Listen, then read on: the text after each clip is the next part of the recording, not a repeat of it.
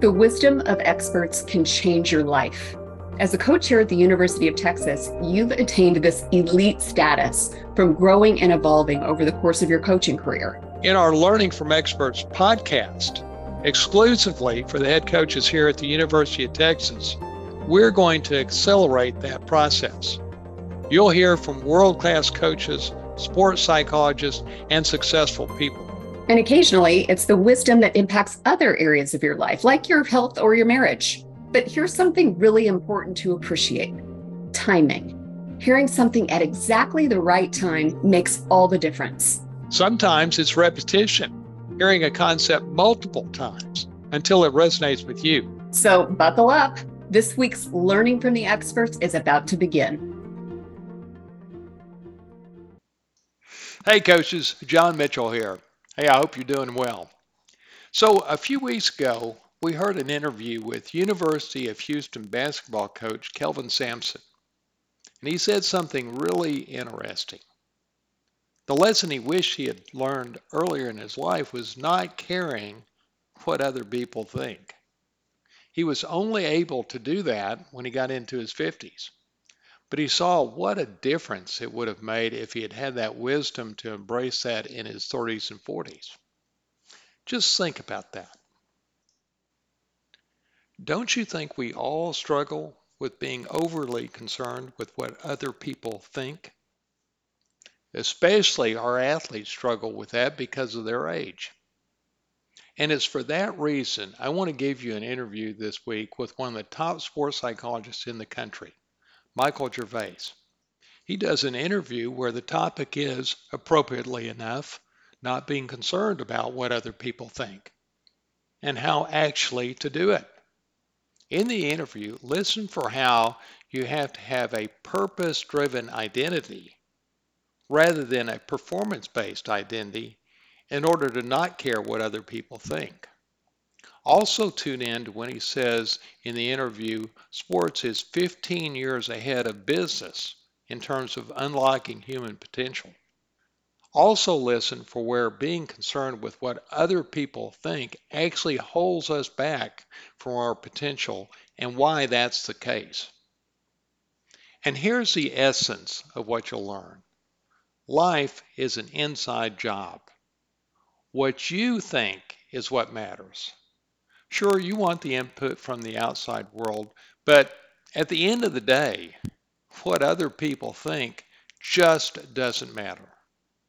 Your standards should be your internal standards, like doing your best and being accountable to that, rather than other people's standards based on performance.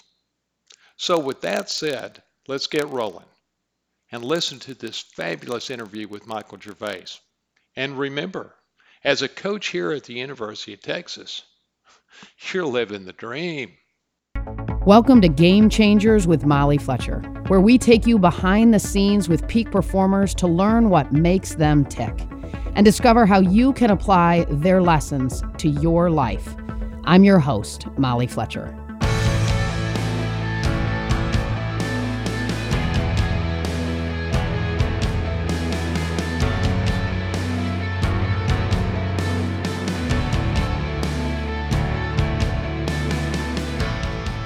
Today's guest, Dr. Michael Gervais, is one of the world's top high-performance psychologists and leading experts on the relationship between the mind and human performance.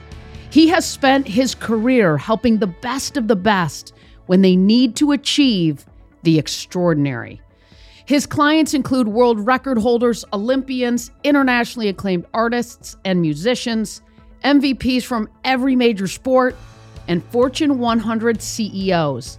He is the founder of Finding Mastery, a high-performance psychology consulting agency that helps individuals and innovative companies solve the most dynamic human performance challenges through mindset training.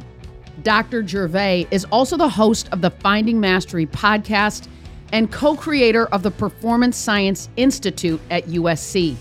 His new book, The First Rule of Mastery, is a guide to overcoming what may be the single greatest constrictor of human performance, our fear of people's opinions. In our conversation today, we talk about the science of peak performance, how to stop worrying about what people think of you and live life on your own terms. Here we go. This is my conversation with Dr. Michael Gervais.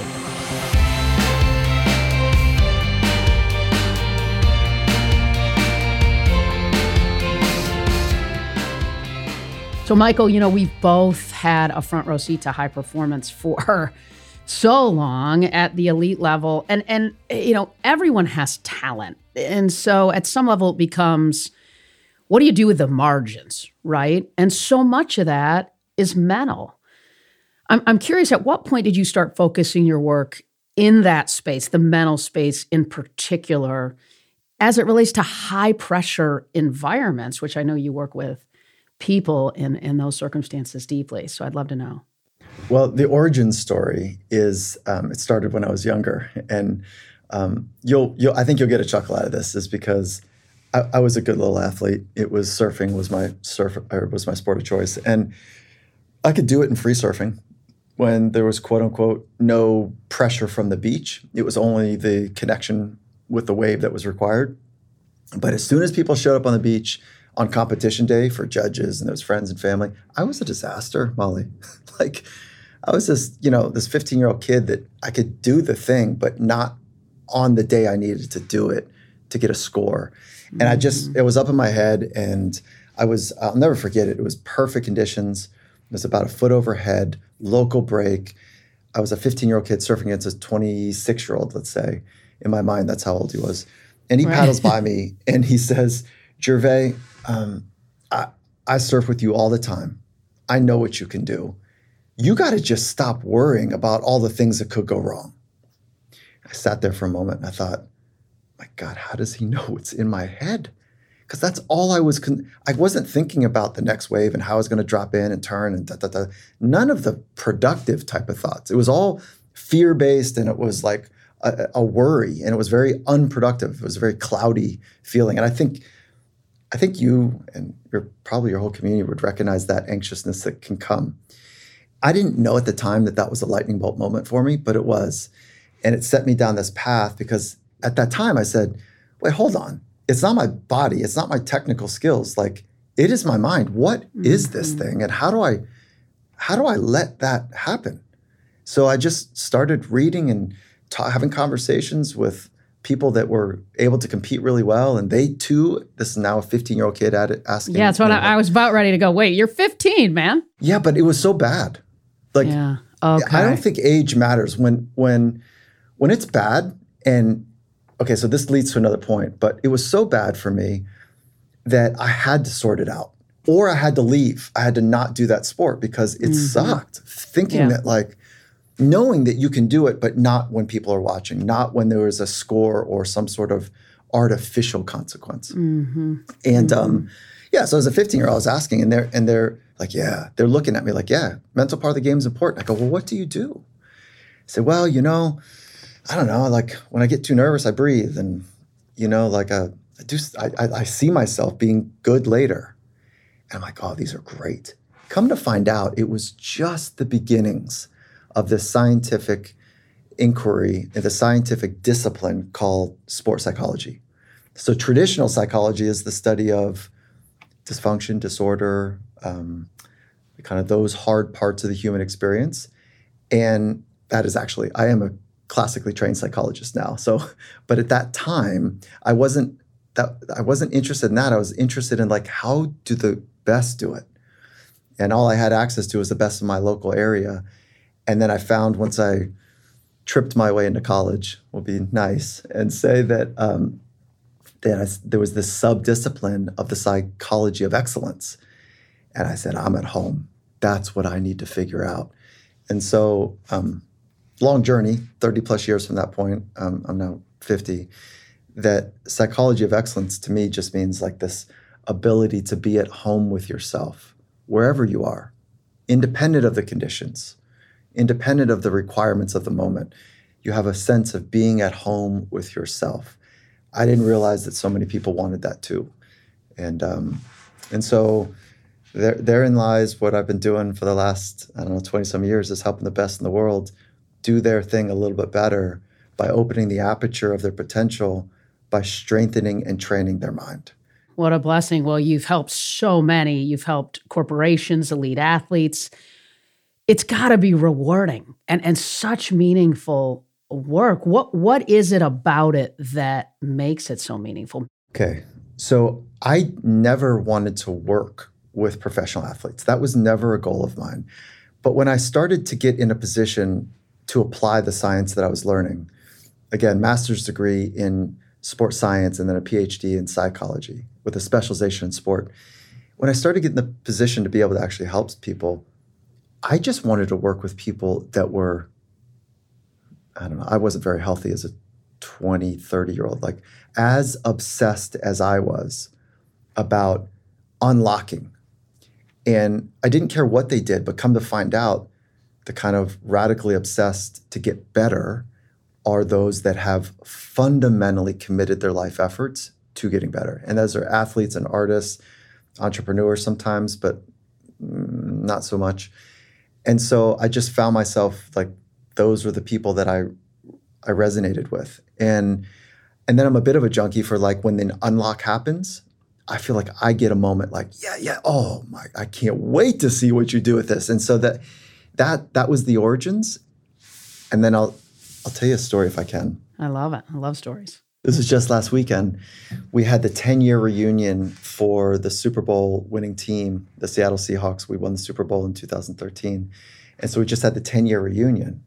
And I was with the team for 9 seasons. And so when you're doing work with people and they're in the throes of the amphitheater, you can tell when it's honest work and it's good work and it's working. You know, you can tell, but you don't get a feeling of what it means to them until later. So this was the moment later. Molly, like it was so overwhelming. I had to leave. It was 3 days. It was the first party. I had to leave the party early. It was so overwhelming because there was nearly a lineup where wives were coming up and like, oh, I know you.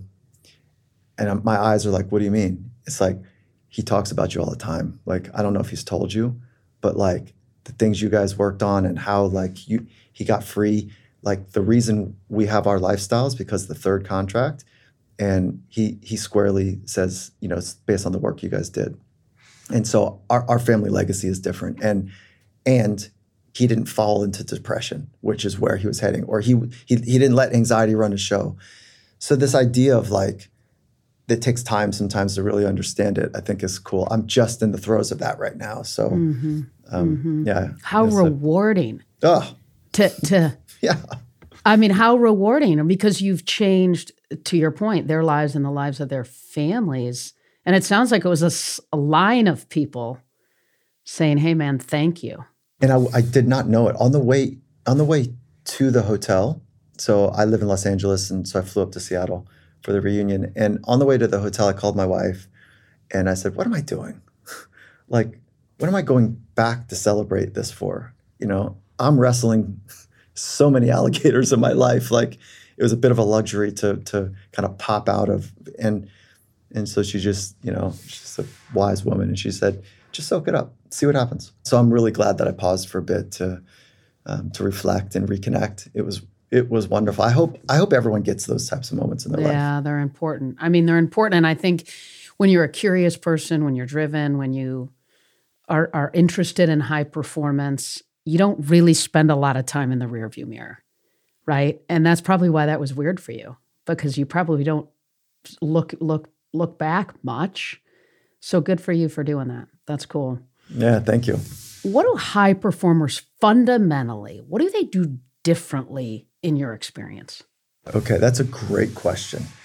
And there's a cost to the answer I'm about to give you. And there's a great upside if you can do this right. But what most of them, if not all of them, do, I say most because there's freaks in the industry of, you know, like there's folks that roll out of bed, half drunk, eat 3 slices of pizza, pop some jelly beans in their stomach, and then go run a 40-yard dash in the fastest time you've seen, jump 42 inches. Like, there are freaks out there. So I don't want to be Pollyannish about what I'm about to say, but for the majority, they fundamentally organize their life to get better. So what happens in big business, what happens in entrepreneurship, what happens in family systems often is there's not that fundamental commitment. So let me explain a little bit further. Athletes every day have organized the way that they structure their days with the support of coaching. And remind you, the coaching that is happening in sport is there's internal coaching that's happening all the time. So you're listening to your body as a feedback mechanism.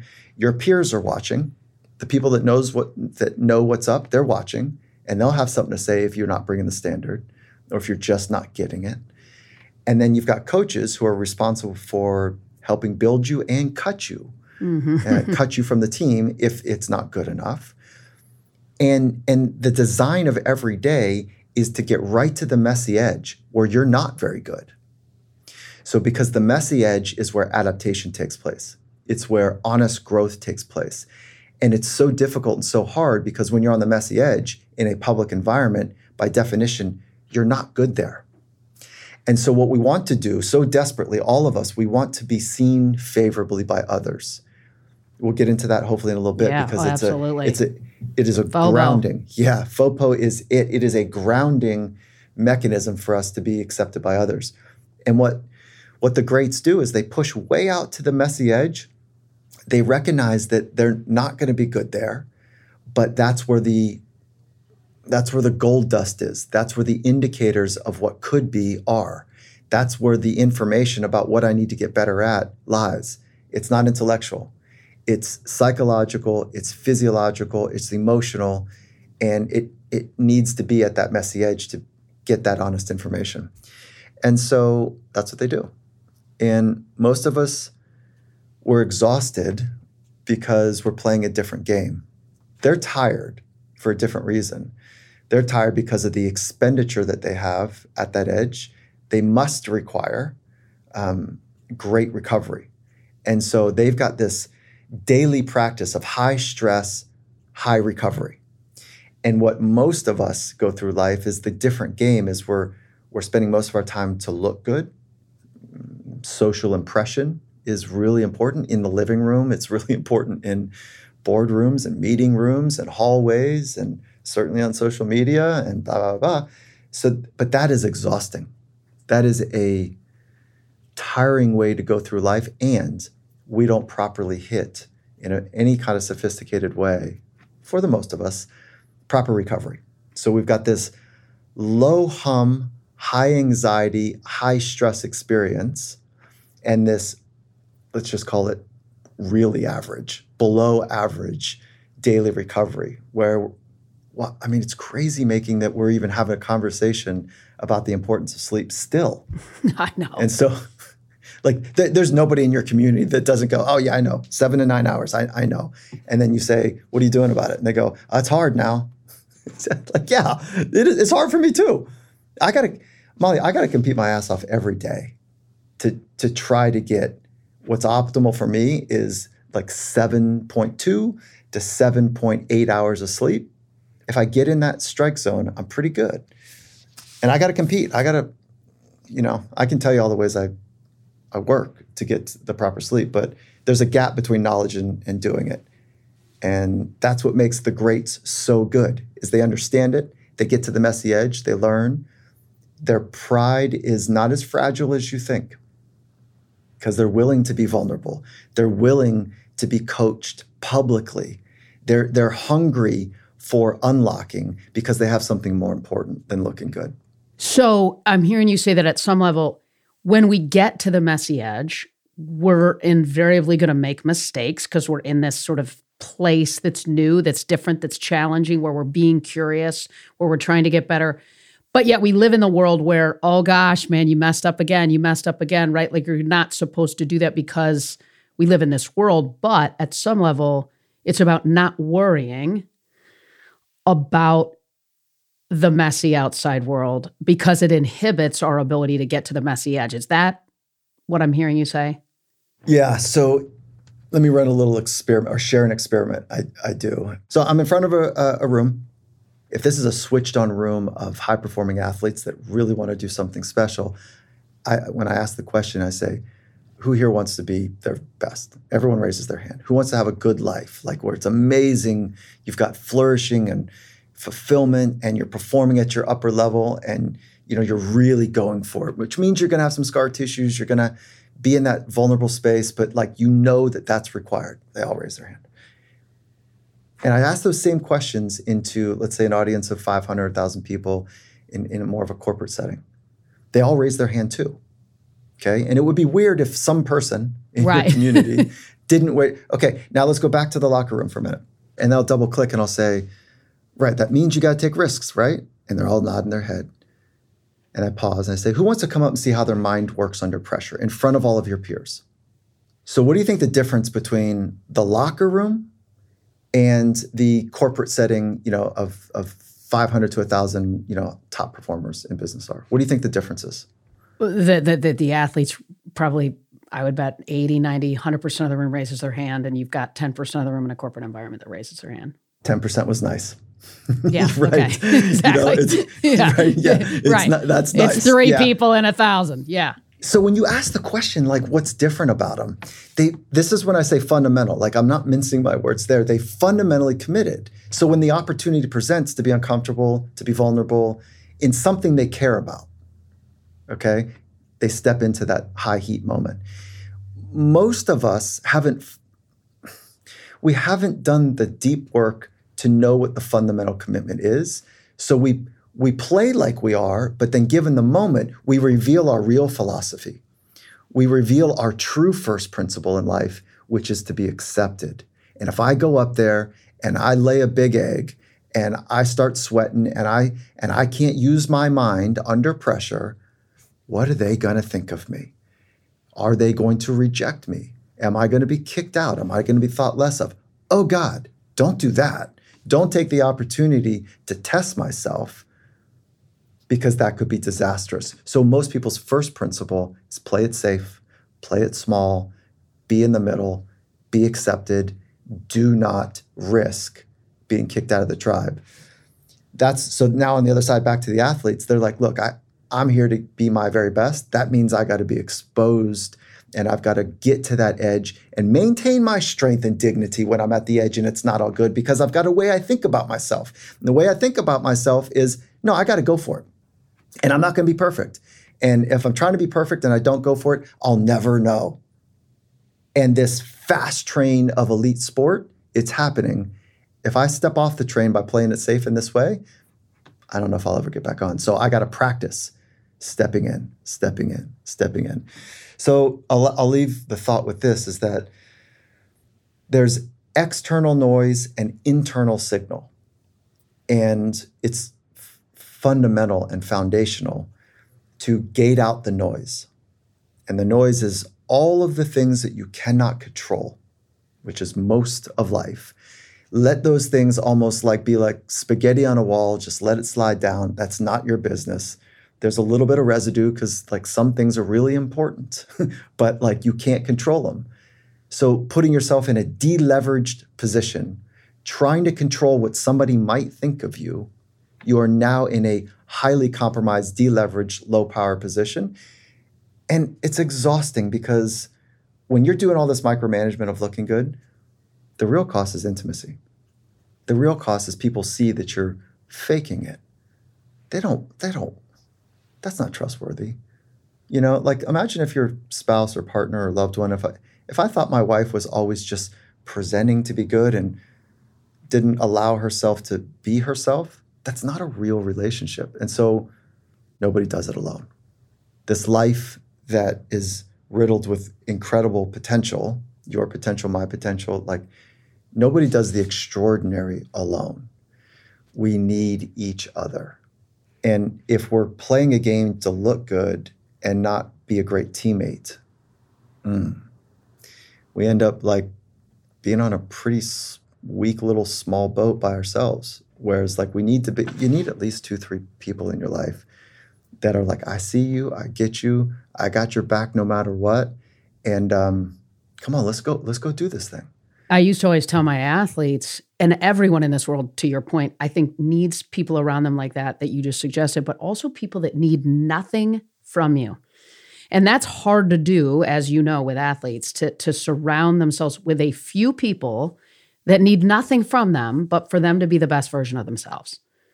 And what's so sad is so often it's very hard for them to find those people. And it was always important to me to play that role in their life because sadly, sometimes their family, their spouses don't play that role. Well, how about that, right, Molly? That sometimes the people that promote us staying small and kind of stuck sometimes are the ones closest to us, because if we exponentially change and we want to move from one gender to the next, we want to go from a Honda to a Rolls. We want to go from this neighborhood to that neighborhood. We want to go from this team to the all-star team. Like sometimes those folks, like they don't want us there because it'll make them feel bad.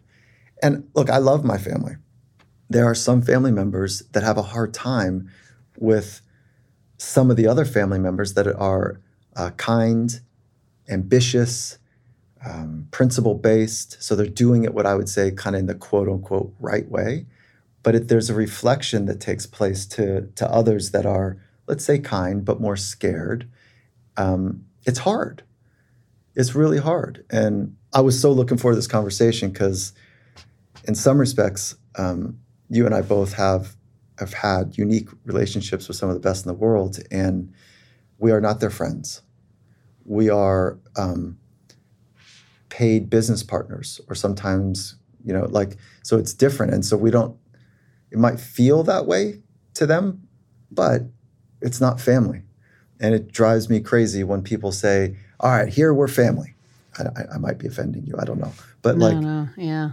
It's not, you don't fire your family. You don't fire your mom. You might not want to be around somebody, if they're stealing from you, or condescending to you, but you don't fire them. And in sport and in business, there's an invisible handshake.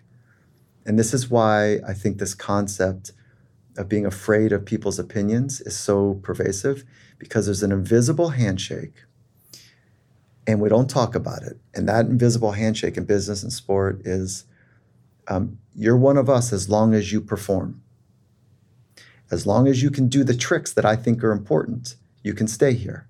As long as you're on time with your reports, as long as you're catching enough balls, you can stay here.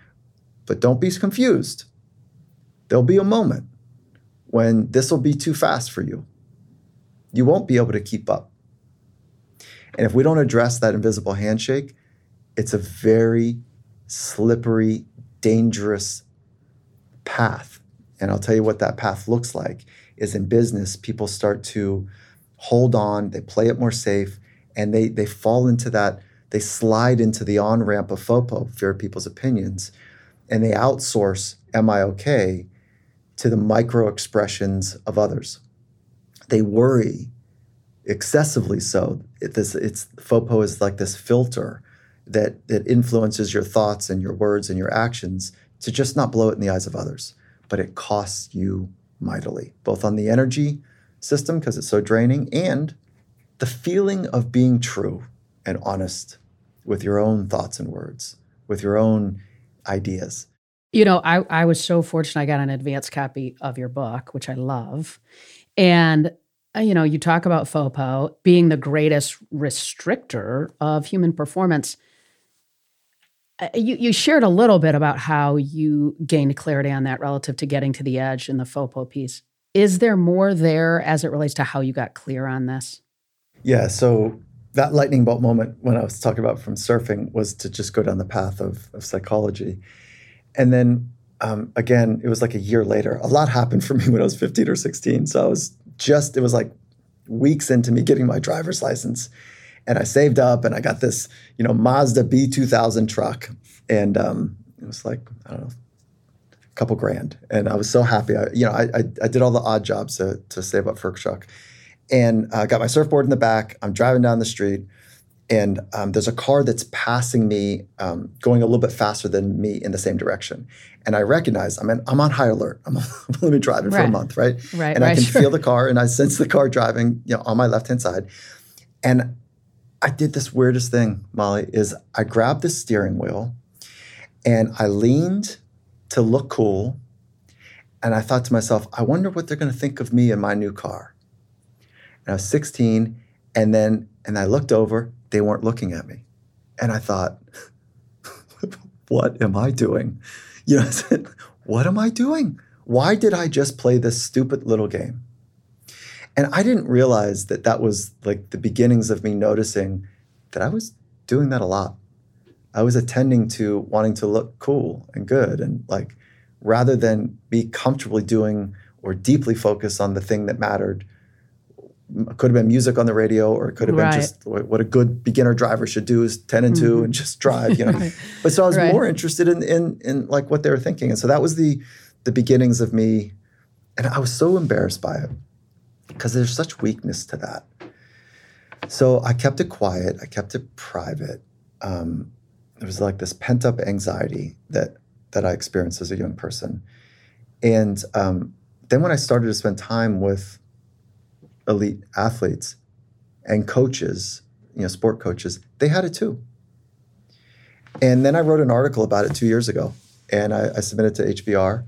And 12 months later, HBR called and said, hey, Mike, you were the #1 downloaded article on HBR. Let's do a book.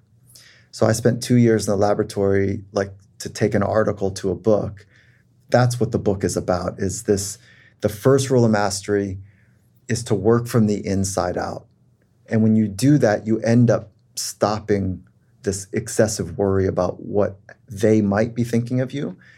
So we came up with that fun term, FOPO, fear of people's opinions. And tell me if this resonates, like checking your phone so that you appear busy or in demand. FOPO shows up when you're staying to work late because maybe your supervisor's still around, or laughing at a joke you don't find funny, or pretending that you know the lyrics to a song or a movie that everyone's talking about, but you've forgotten and you don't want to look old or out of the fray, or staying in a job because, others think it's prestigious. It's like the golden handcuffs, or avoiding a reunion because you haven't achieved as much as some of your peers or what you were expected to do, or pretending to drink at a party. You don't want to drink, but pretending to not be the oddball out, or, like hiding your age, in an industry that prizes youth. Like those are all, can you relate to any of those? Yeah, I mean, absolutely. I mean, I for me, Mike, the world thought I was crazy to step away from being a sports agent. I mean, I had a lot of success. I had unbelievable relationships with my guys. I mean, all those things. But what I found was I really, really found power in sharing my stories and experiences with some of the best athletes in the world, with business people, and it was helping them. And I think to your point earlier about how we as human beings need relationships, I think in part, and I've heard you talk about this, it's relationships that we can pour into. At some level, I think all of our purpose isn't about us. It's about how we can make others better, to your point about relationships. And I think I began to sort of unlock and realize, okay, I can go to my grave and have negotiated $1 billion or $2 billion and made a lot of money for a lot of different guys. But is that the legacy I want to leave? Or could I leave a different legacy by pouring into lots and lots of people from stage, on my other ways, books, et cetera? And people thought I was crazy. But the truth is, I wish I would have done it sooner, because I followed my purpose, my core values, my philosophy, which I've heard you talk about. But I share that because, yes, I completely can relate to it. Especially the little insidious one, like FOPO starts in your closet, which is like, what am I going to wear? And then it's like, well, what will Johnny think of, or what will Susie think when I walk into the room with this? And when those types of things are pervasive, it's just this energy suck. And so that's really what this book is about. There's a better way to do it. And best in the world have showed me, and science, everything I do is grounded in science. And so there's good science to back up the recommendations on how to free yourself from it. Where does it stem from? Okay, so our ancestors gave us a gift. And part of that gift is that, we have this brain that has figured out how to pass on the learnings to the next generation. And those learnings, in the most part, are to optimize ourselves for survival. So we are highly skilled at scanning the world around us for the smallest of threats. And then, without even thinking about it, mobilizing our body to fight, to flee, to freeze, sometimes even submit, which in business that happens more than we think. And so, our great-great-great-grandparents figured out how to wrestle with saber-tooth tigers or wildebeests, and they sorted out the dark ages. Like we survived it. We're here. And there's another thing that they sorted out, which is it was a near death sentence that if we were to be rejected from the tribe, if we're ostracized for low performance or doing something unbecoming, that it was too much to be able to hunt and gather and forage and build a fire and build shelter and protect our children and potentially fight hostile humans or animals. That was a death sentence. So we needed to be part of the pack and the tribe. And part of the way that we stay tuned is through performing properly. So that's why many of us have this identity that is related around performance, because our brain is running the show. It doesn't need to. That's an old mechanism. So if you think about the brain as the tissue in your skull, and then you think about your mind as, the programming that runs that tissue. It's oversimplified, I know, but I love it. Thank you for that. Yeah, the mind is the software, the brain is the hardware. I mean, it's the reason we're talking about psychology so much in the world right now is because people are saying, I want to upgrade my software. Like, I don't need to be run by this million-year-old, programming of the brain. Like, there's a better way. That's why I think it's one of the great constrictors, is because we're not talking about it enough, and this need to be accepted, and this scanning the world for even the slightest of rejection. Belonging is safety, and there's also some downsides to only belonging, and that's really kind of what this thing is about.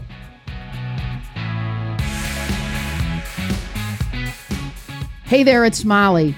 I want to talk to you about something that can change your life in just 90 seconds. Have you ever been told that you're too loud, you're too shy, too passive, too thoughtful, too intense? Do you find that some parts of your job or your life or some relationships fill you with energy and others you dread? That's the thing about energy and energy management. It's not one size fits all. What I saw as a top sports agent for over 15 years is that the best of the best understand that managing their energy is the key to sustained success. Understanding what makes you tick is the first step. And that's why I've designed a new energy profile quiz to do just that. The best part, it's totally free and it takes just 90 seconds to complete. This quiz will help you master your innate energy patterns and decode how to be the most successful you that you can be. Don't wait. Go to mollyfletcher.com/energy-profile. Take the free quiz and start the journey to mastering your energy. Your unique energy, it's your superpower. And with my quiz, you'll be well on your way to harnessing it. That's mollyfletcher.com/energy-profile. Now let's get back to the show.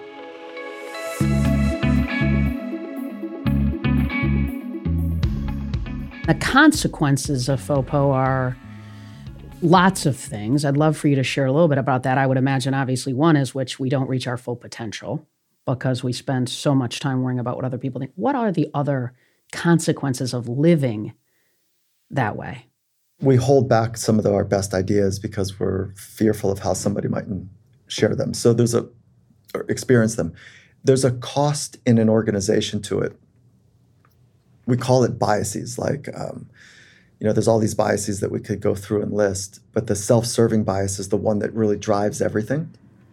And so playing it safe as opposed to advancing the mission is one great cost. So it slows down innovation. It slows down adaptation. It slows down a sense of buoyancy and fun and engagement in the work settings. And I'll tell you a funny story here is that I spent about 10 years working, helping round out the high performance program at Red Bull. And Red Bull made a fundamental commitment to help their athletes be the best they can be.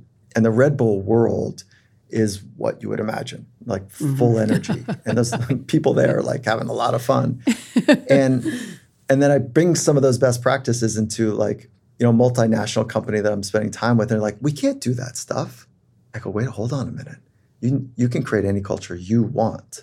You're choosing to have one that has language like this, like continuous improvement, honesty.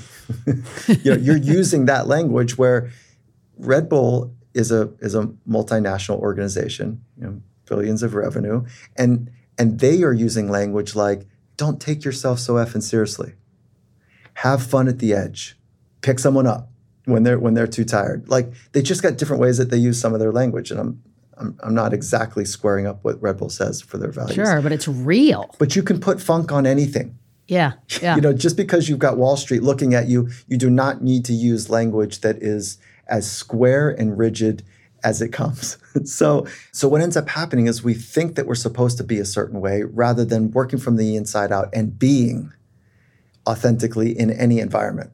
So there's a cost to innovation and creativity and that buoyancy and fun in life. But what's underneath that as well is that it's just literally exhausting. It is exhausting to try to manage this thing.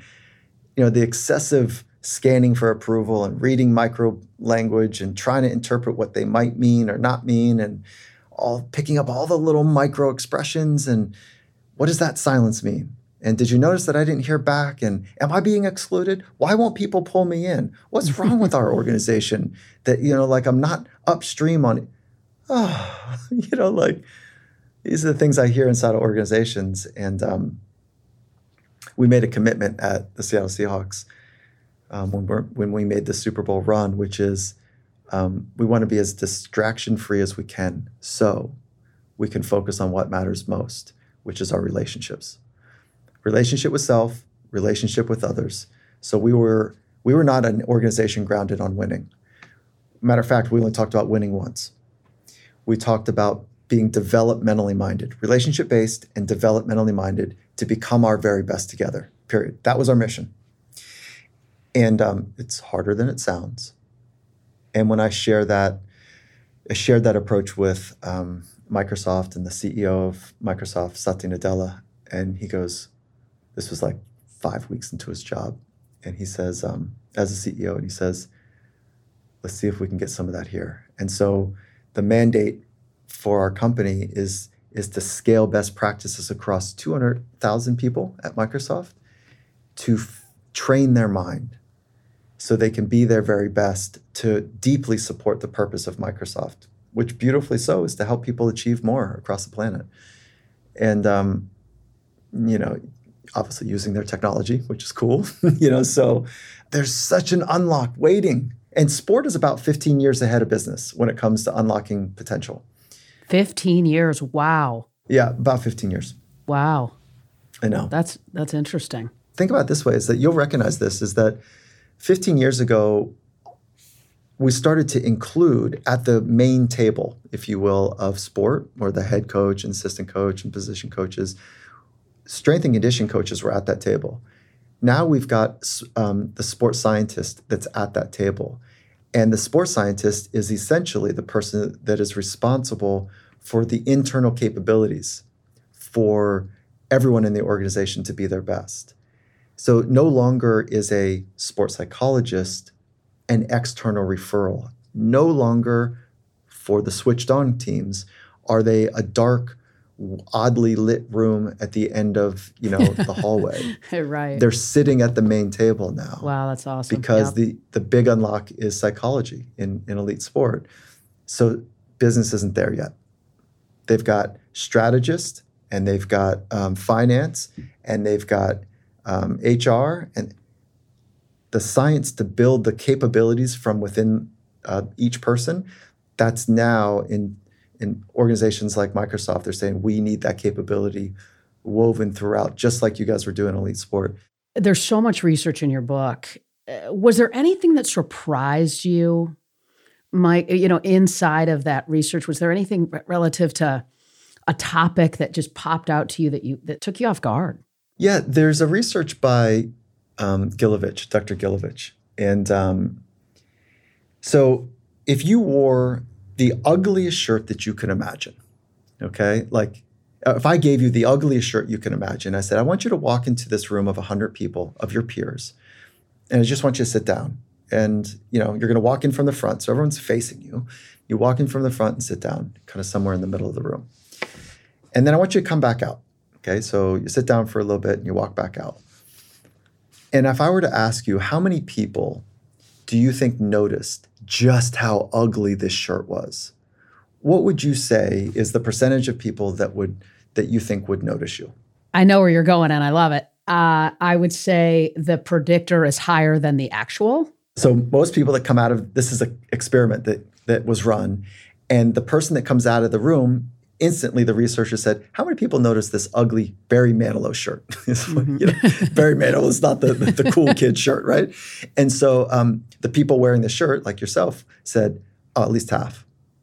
So 50% was the number that kept coming back. Then the researchers asked all the 100 people in the room, hey, somebody came in and was wearing a shirt that was ugly. How many of you noticed the ugly shirt?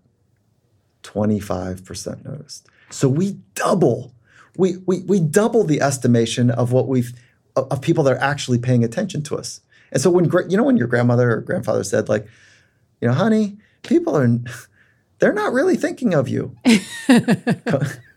Come to find out, according to research, right. Grandma was right. And so they're not. We're doubling that estimation. And so, yes, 25%, 2.5 people out of 10 notice that you're wearing an ugly shirt, but nearly 8 out of 10 people don't even notice that you're wearing an ugly shirt. And you're walking in beaming and kind of sweating and nervous and fidgety and like, God, I hope they don't think I'm looking a certain way and they're going to think less of me. They're not paying attention at all. That's called the spotlight effect. And I just love that research. Let me give you another one. Can I give you another one, Molly? Please. Okay, so there's this other research where they took 2 milkshakes. They brought a group of people together and they said, right, this milkshake it's labeled indulgent, and it's exactly what is on the label. It's chocolate and banana. It's an indulgent shake. And people ate that, and then they measured their metabolism and they measured ghrelin. So it's a very specific peptide. And what that does is impacts how hungry you feel. Okay? So they measured that on the indulgent milkshake. And then the same people, I think it was a couple days later, they brought them in and said, okay, now we got a different shake. It was the same color. Come to find out, it was the same exact shake, but it had a different label on it. And it said Sensi shake, as in sensible shake. And they said, this one's good for you. And so they drank it. They metabolized ghrelin. The metabolism of the person was fundamentally different. The shake was the same. Wow. There should be no reason, according to the research controls, of why somebody would have a different experience in the way they metabolized it, but they did. Wow. And so just your mind impacts how you metabolize and work at the peptide level. That's a mind blower. Totally. That's unbelievable. Yeah. So just when you walk into a room and whatever you're thinking is dramatically and intimately affecting your physiology. So if you want to live the long, healthy, good life, you got to start thinking that way. If you want to live a life that is of high performance, you got to start thinking a certain way. That's so good. I'm so excited tonight. I can have a chocolate chip cookie and think it's a rice cake, and it won't I'm not sure that's exactly the unlock here. That's so good. Oh God. What does it have to do with all of this? We're obsessed with performance in our culture, certainly in the West, and when you're good at something, you get attention for it, and it feels good. It feels good.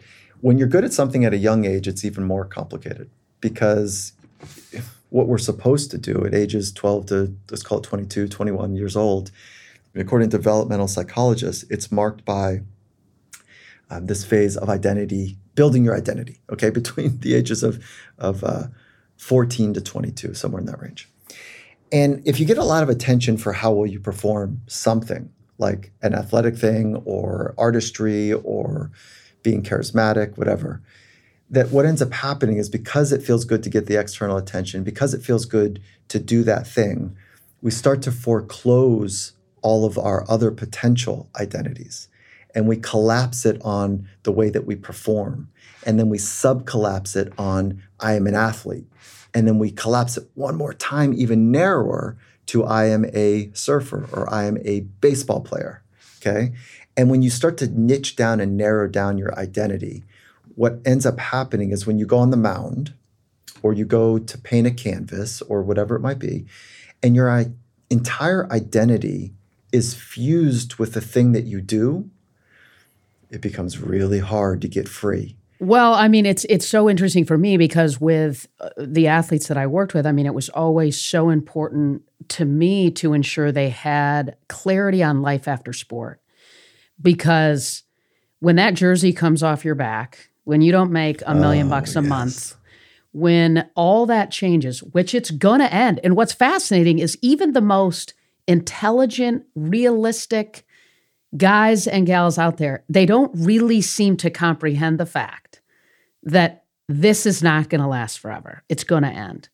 And so working toward building your identity away from that guy that throws a baseball 98 miles an hour down the middle, you've got to do that. And I think you've got to do it early. And your point about when kids are young and the praise that can happen early in their life can create that identity, that sense of reward at some level externally for that performance. Oh, that breaks my heart because it impacts them for life in really significant ways. You hinted on it. There's a better way. And it's to go from performance-based identity to purpose-driven. And so that's the arc. And my advisor in graduate school, I don't know if she ever published this research, but I knew it intimately from while she was conducting it, is that it was in the NBA, and she segmented, she offered NBA rookies the opportunity to invest in hobbies, with their time, like things they might think that they might want to do later. So a rookie comes in and says, I've always wanted to be a pilot, but, I've never had the chance to do it. And then, so this was the research. So then she would set up, a little internship or a little day out with a pilot, or, here's how you get a pilot license, and we'll set up the off-season, steps for you to just begin. Okay. So it was like this idea of muse about later, and then we'll help you kind of invest in some time there when it's appropriate. And there was a group of folks that said, oh my God, this is amazing. And there's a group of folks that are like, why would I bother? Like, are you kidding me? I'm here. I'm all in now. I'm in the show. Did you miss the memo? Yeah. This is it. This is, okay. Then we measured, she measured how they performed and their experience while they were in the league, their psychological experience. The ones that invested in options for later ended up having a bit longer, I don't think it was significantly longer, but they played longer. More importantly, they played more freely while they're in the league. So the ones that chipped all in, like, I'm here, do you have a shoe deal for me? No? Okay, not interested. They reported when they were done, I was tight because that's all I had. So I was wound up during my time. So there's an art to, like, I get when people say burn the bridges, burn the boats, go all in, no plan B. I think that's insane. No. I mean, why would we do that? Honestly, why would you do that? Because it's a forcing function for motivation? That's no different to me than a sport coach that says, you don't need water, suck it up. Mm-hmm, mm-hmm. We know better. And, we can learn to use FOPO to unlock our potential, to make us better, to unlock the best version of ourselves over time. How? Get me inside of that a little bit. Starts with knowing your first principles. To be grounded, this is a full circle now. It starts with knowing your first principles. What are the words and the phrases and the ideas to guide your thoughts, words, and actions? So what are those first principles? You got to write those down, I think. And then be very clear that those are the ones that you want to be about. And if you look at the most influential, the most dynamic, the most alive people on the planet, they tend to be heads of religion. Buddha, Confucius, Muhammad, Lao Tzu, Mother Teresa in her right, they're social leaders or religious leaders. And I'm not making any pitch here. I'm saying we know what they stood for. Gandhi, Dr. King, Martin Luther King Jr., Malcolm X. I can go on and on. Like, we know what they stood for because they were about it. They were clear on their first principles. And then, if we deconstruct it, they had great conviction, okay, from clarity to conviction. So that's part of psychology is no more complicated than the study of yourself. Know yourself, okay? Like, invest and study. What are your tripwires that get in the way of you lining up your thoughts, words, and actions to those first principles? What gets in the way? What scares you? What twists you up? What distracts you? Know how to work with those tripwires so that you can be convicted. And that is where, but the space between clarity and conviction, the space between that is where mental skills training lives. And that's really what my life mission is about, is to help people train their minds so that they can be, as cheesy as it sounds in my head every time I say it, so they can be the best version of themselves. I'm a huge, Jim Lair was the first guy that kind of helped me understand the power of having a purpose statement. And I couldn't agree with you more. To me, it becomes this filter by which it changes the way you show up in relationships, conversations, moments, the decisions you make, what you say yes to, what you say no to. It's huge. So I'm going to hit you with some rapid fire and then we'll wrap. Sound good? Sounds good. What's your morning routine?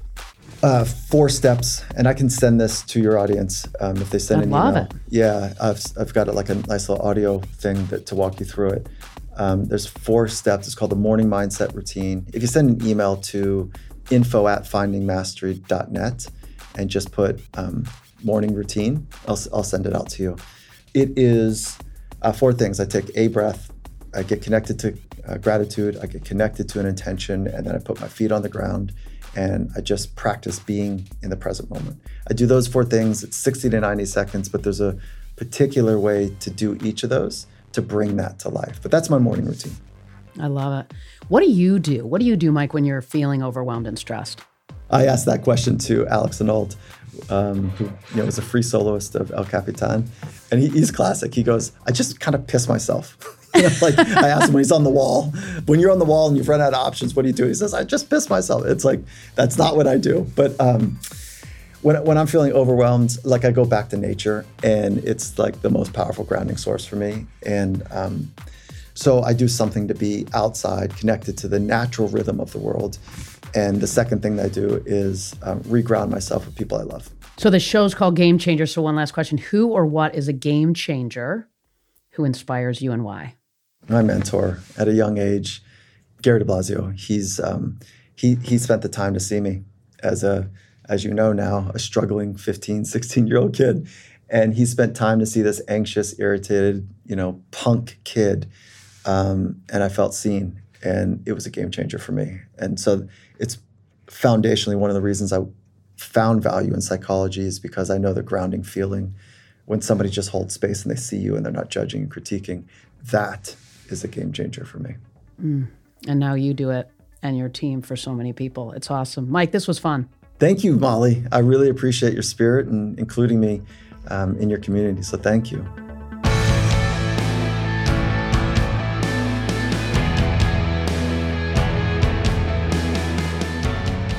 All right, here are a few of my favorite takeaways from my conversation with Michael. Number 1, beware, FOPO, the fear of other people's opinions. FOPO. Often what's holding us back, and chances are a piece of it, and maybe a big piece of it, is the fear of other people's opinions. In other words, choose to live your life on your terms. Number 2, choose a purpose-driven identity. Most people fall into the trap of performance-based identity. Performance-based identity means we define ourselves by how well we do something relative to others, which often creates a fear of failure and perfectionism. A purpose-based identity comes from within and is bigger than you. Number 3, work from the inside out.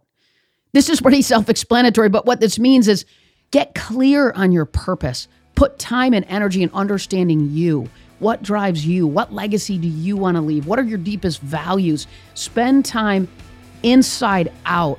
That's sustainable high performance. So coaches, Molly did a great job on the recap. So here's the action step. 3 years ago, I met Michael Gervais at the Seattle Seahawks facility in Seattle. He explained to me in detail this concept of each athlete having a purpose-driven identity. It's articulated in approximately 50 to 75 words. And when he was working with the Seahawks, every player was required to do this. This was a huge factor in taking them to 2 Super Bowls. I'm telling you, it's powerful. So if you're interested in implementing this concept with regards to your whole team or specific athletes, just let me know. I can help you do that based on the training that Michael gave me personally. So in the meantime, hook 'em.